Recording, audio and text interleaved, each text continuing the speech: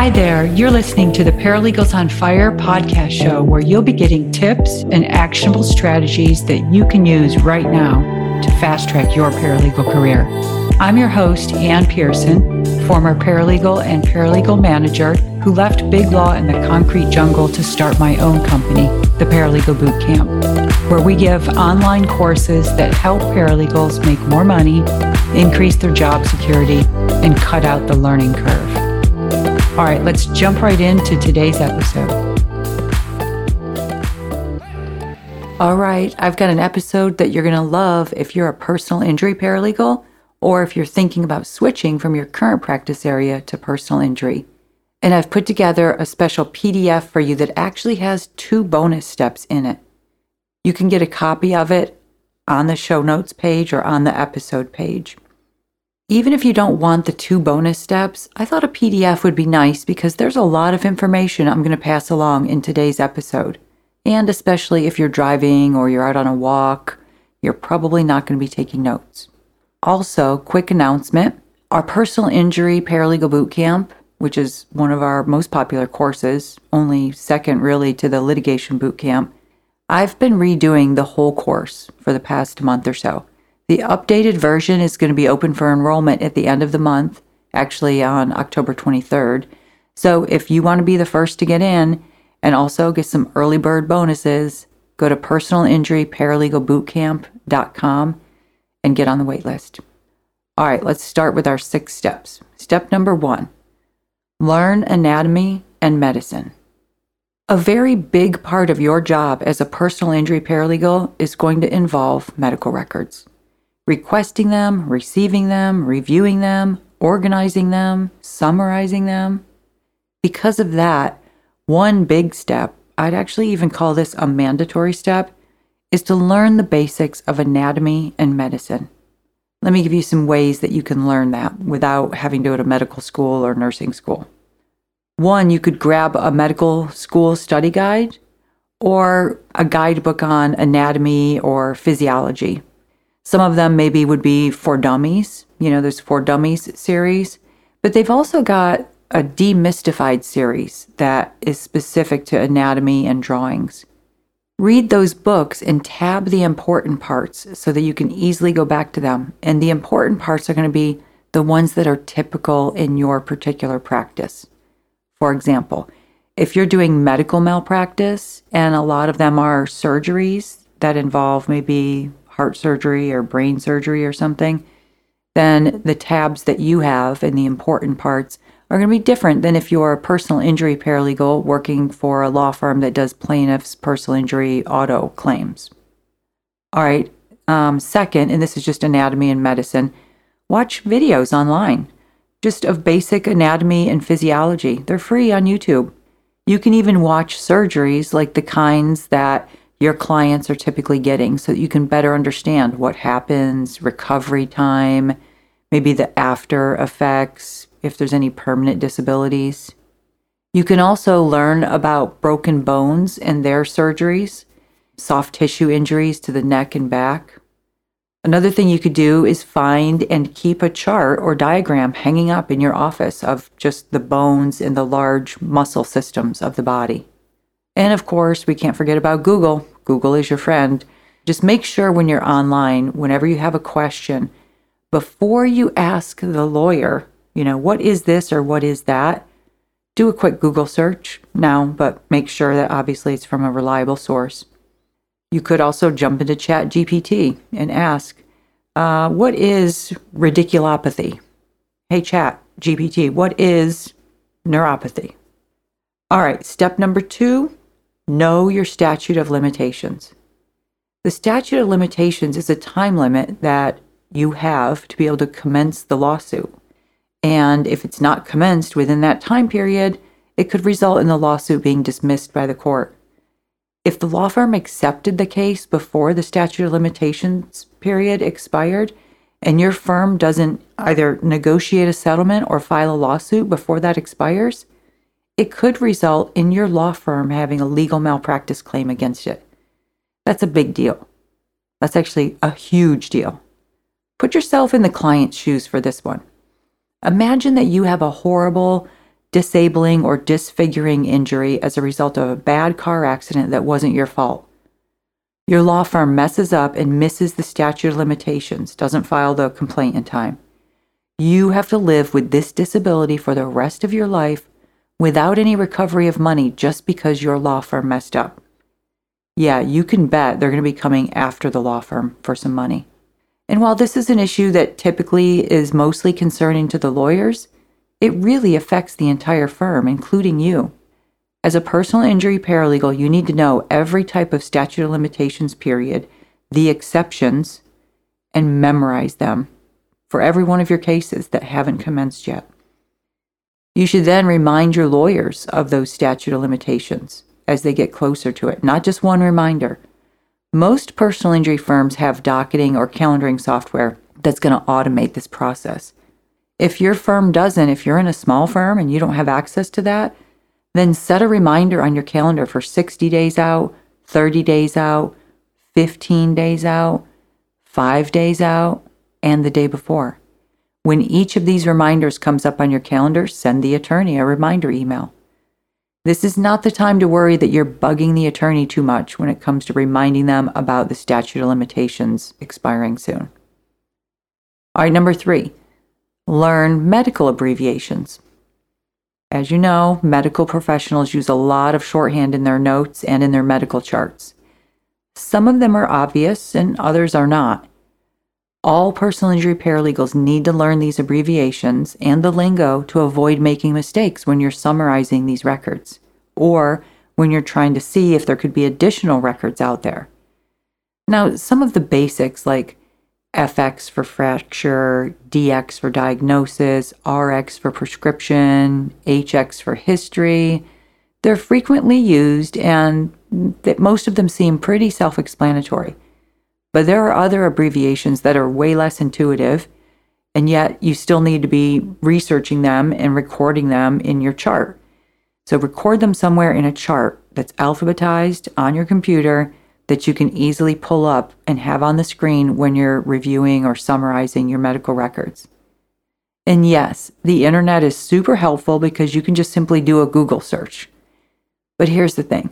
If you have to stop what you're doing to look up, even for simple abbreviations, you have to jump into Google and look it up and figure out which result you want to click on, it's going to take you twice as long to get that project done.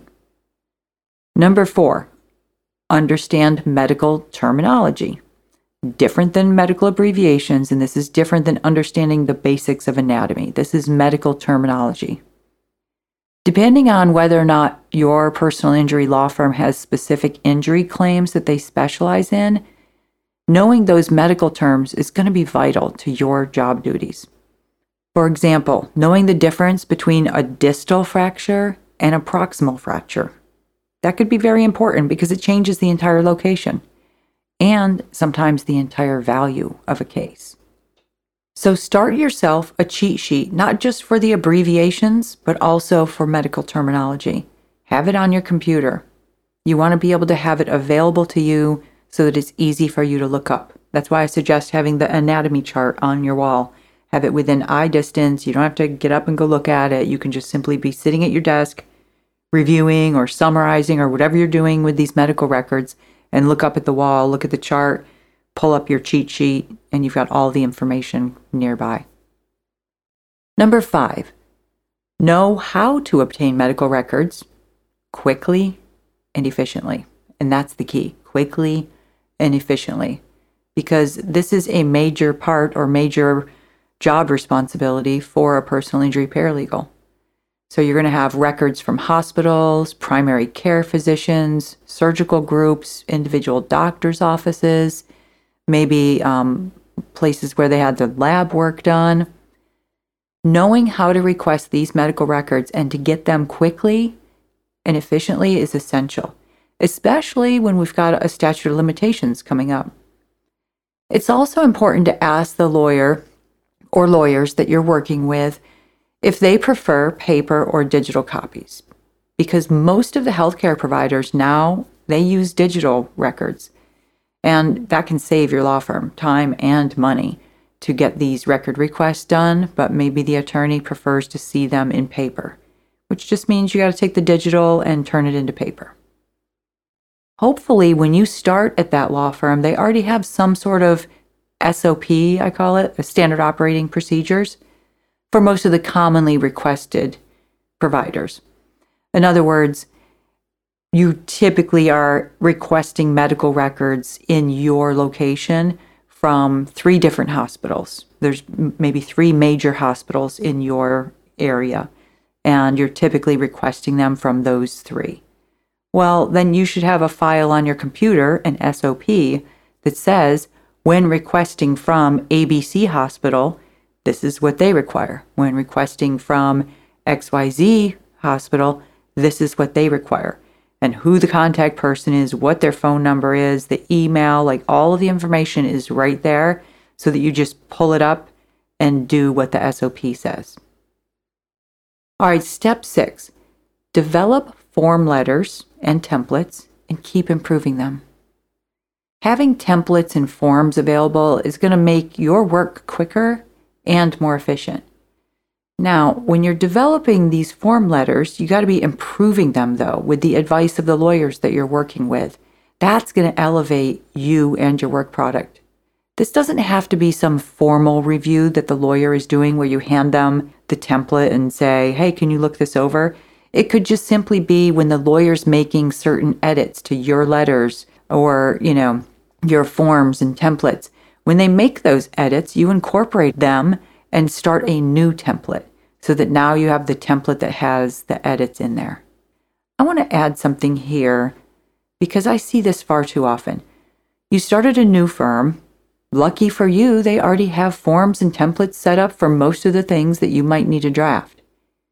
You must look at every one of them as if they could be riddled with errors. As soon as you open that template and start to edit it to use it for whatever you need it for, it becomes your work product and you're responsible for the errors in it. So make sure that you do a thorough proofread before you're going to be able to say to the attorney, oh, well, I just used that one that was in the template file. I didn't draft it myself. Those errors, they're not mine. We all know lawyers hate to hear excuses. All right, there's the 6 steps for you to be a Rockstar personal injury paralegal, or at least get you on your way to one. Now, remember, I put together a PDF for you to be able to get those other 2 bonuses, and they might surprise you. They're bonus steps. And look, even if you're not a personal injury paralegal, you could apply this process to your particular area. For example, if you are a construction litigation paralegal, or maybe you were a personal injury paralegal and now you've moved into construction litigation, then what terms and terminologies do you need to have a basic understanding of? Can you create a cheat sheet for those? What skills would help you become more proficient in understanding how construction projects work? Every practice area you could have this with. And I can tell you over the years, I started my career in securities litigation. Then I went into antitrust litigation and multi-district litigation, and then construction litigation and products liability. And each one of those, there's different skill sets, different templates, different terminology. And what ends up happening, or at least I felt like this but towards the end of my career, is that you become a little expert in each of these areas. I knew nothing about construction litigation and what an RFP was and the bid process. And, at one point I could have told you the strength that the PSI that the concrete had to be at for a particular size of rebar that goes into the concrete. Don't have that in my brain anymore, thank goodness, because I'm not building construction projects. But you start to become an expert in any of these areas. And it makes it very easy for a paralegal to switch from any practice area into another. All right, I hope you enjoyed today's episode. These are just some of the important tips on how to become a Rockstar personal injury paralegal. If you're ready to take it to the next level, join me inside the Personal Injury Paralegal Bootcamp. Enrollment opens on October 23rd. Why isn't it open right now? If you're listening to this episode when it comes out. Well, like I said, I've been taking a deep dive into the course content for the past month, and I'm redoing the entire course. and I'm so excited to get this new version out. So it's at personalinjuryparalegalbootcamp.com. I want to read one of these reviews. I love reviews from paralegals after they take the course, especially because they're always really good. Here's what Bailey said about the personal injury bootcamp.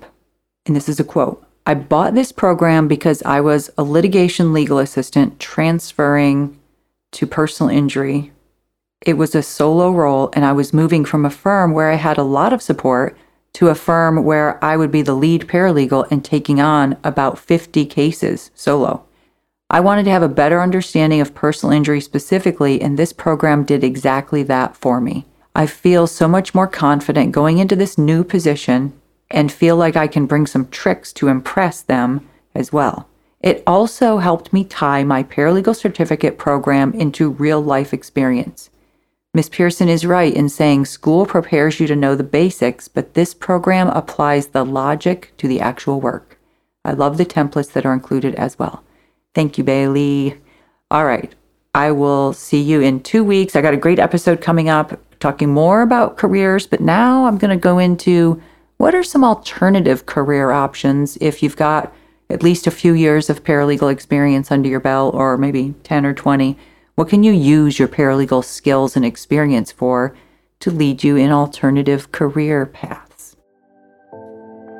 All right, that's it for today's episode. Thank you so much for listening. If you enjoyed today's show, hit the subscribe button in whatever platform you're listening. And please take a quick minute and leave a review of the podcast, and share this episode with just one colleague or friend who you think would benefit from what we discussed today. Share the knowledge, and the entire paralegal profession elevates. See you next week. Bye for now.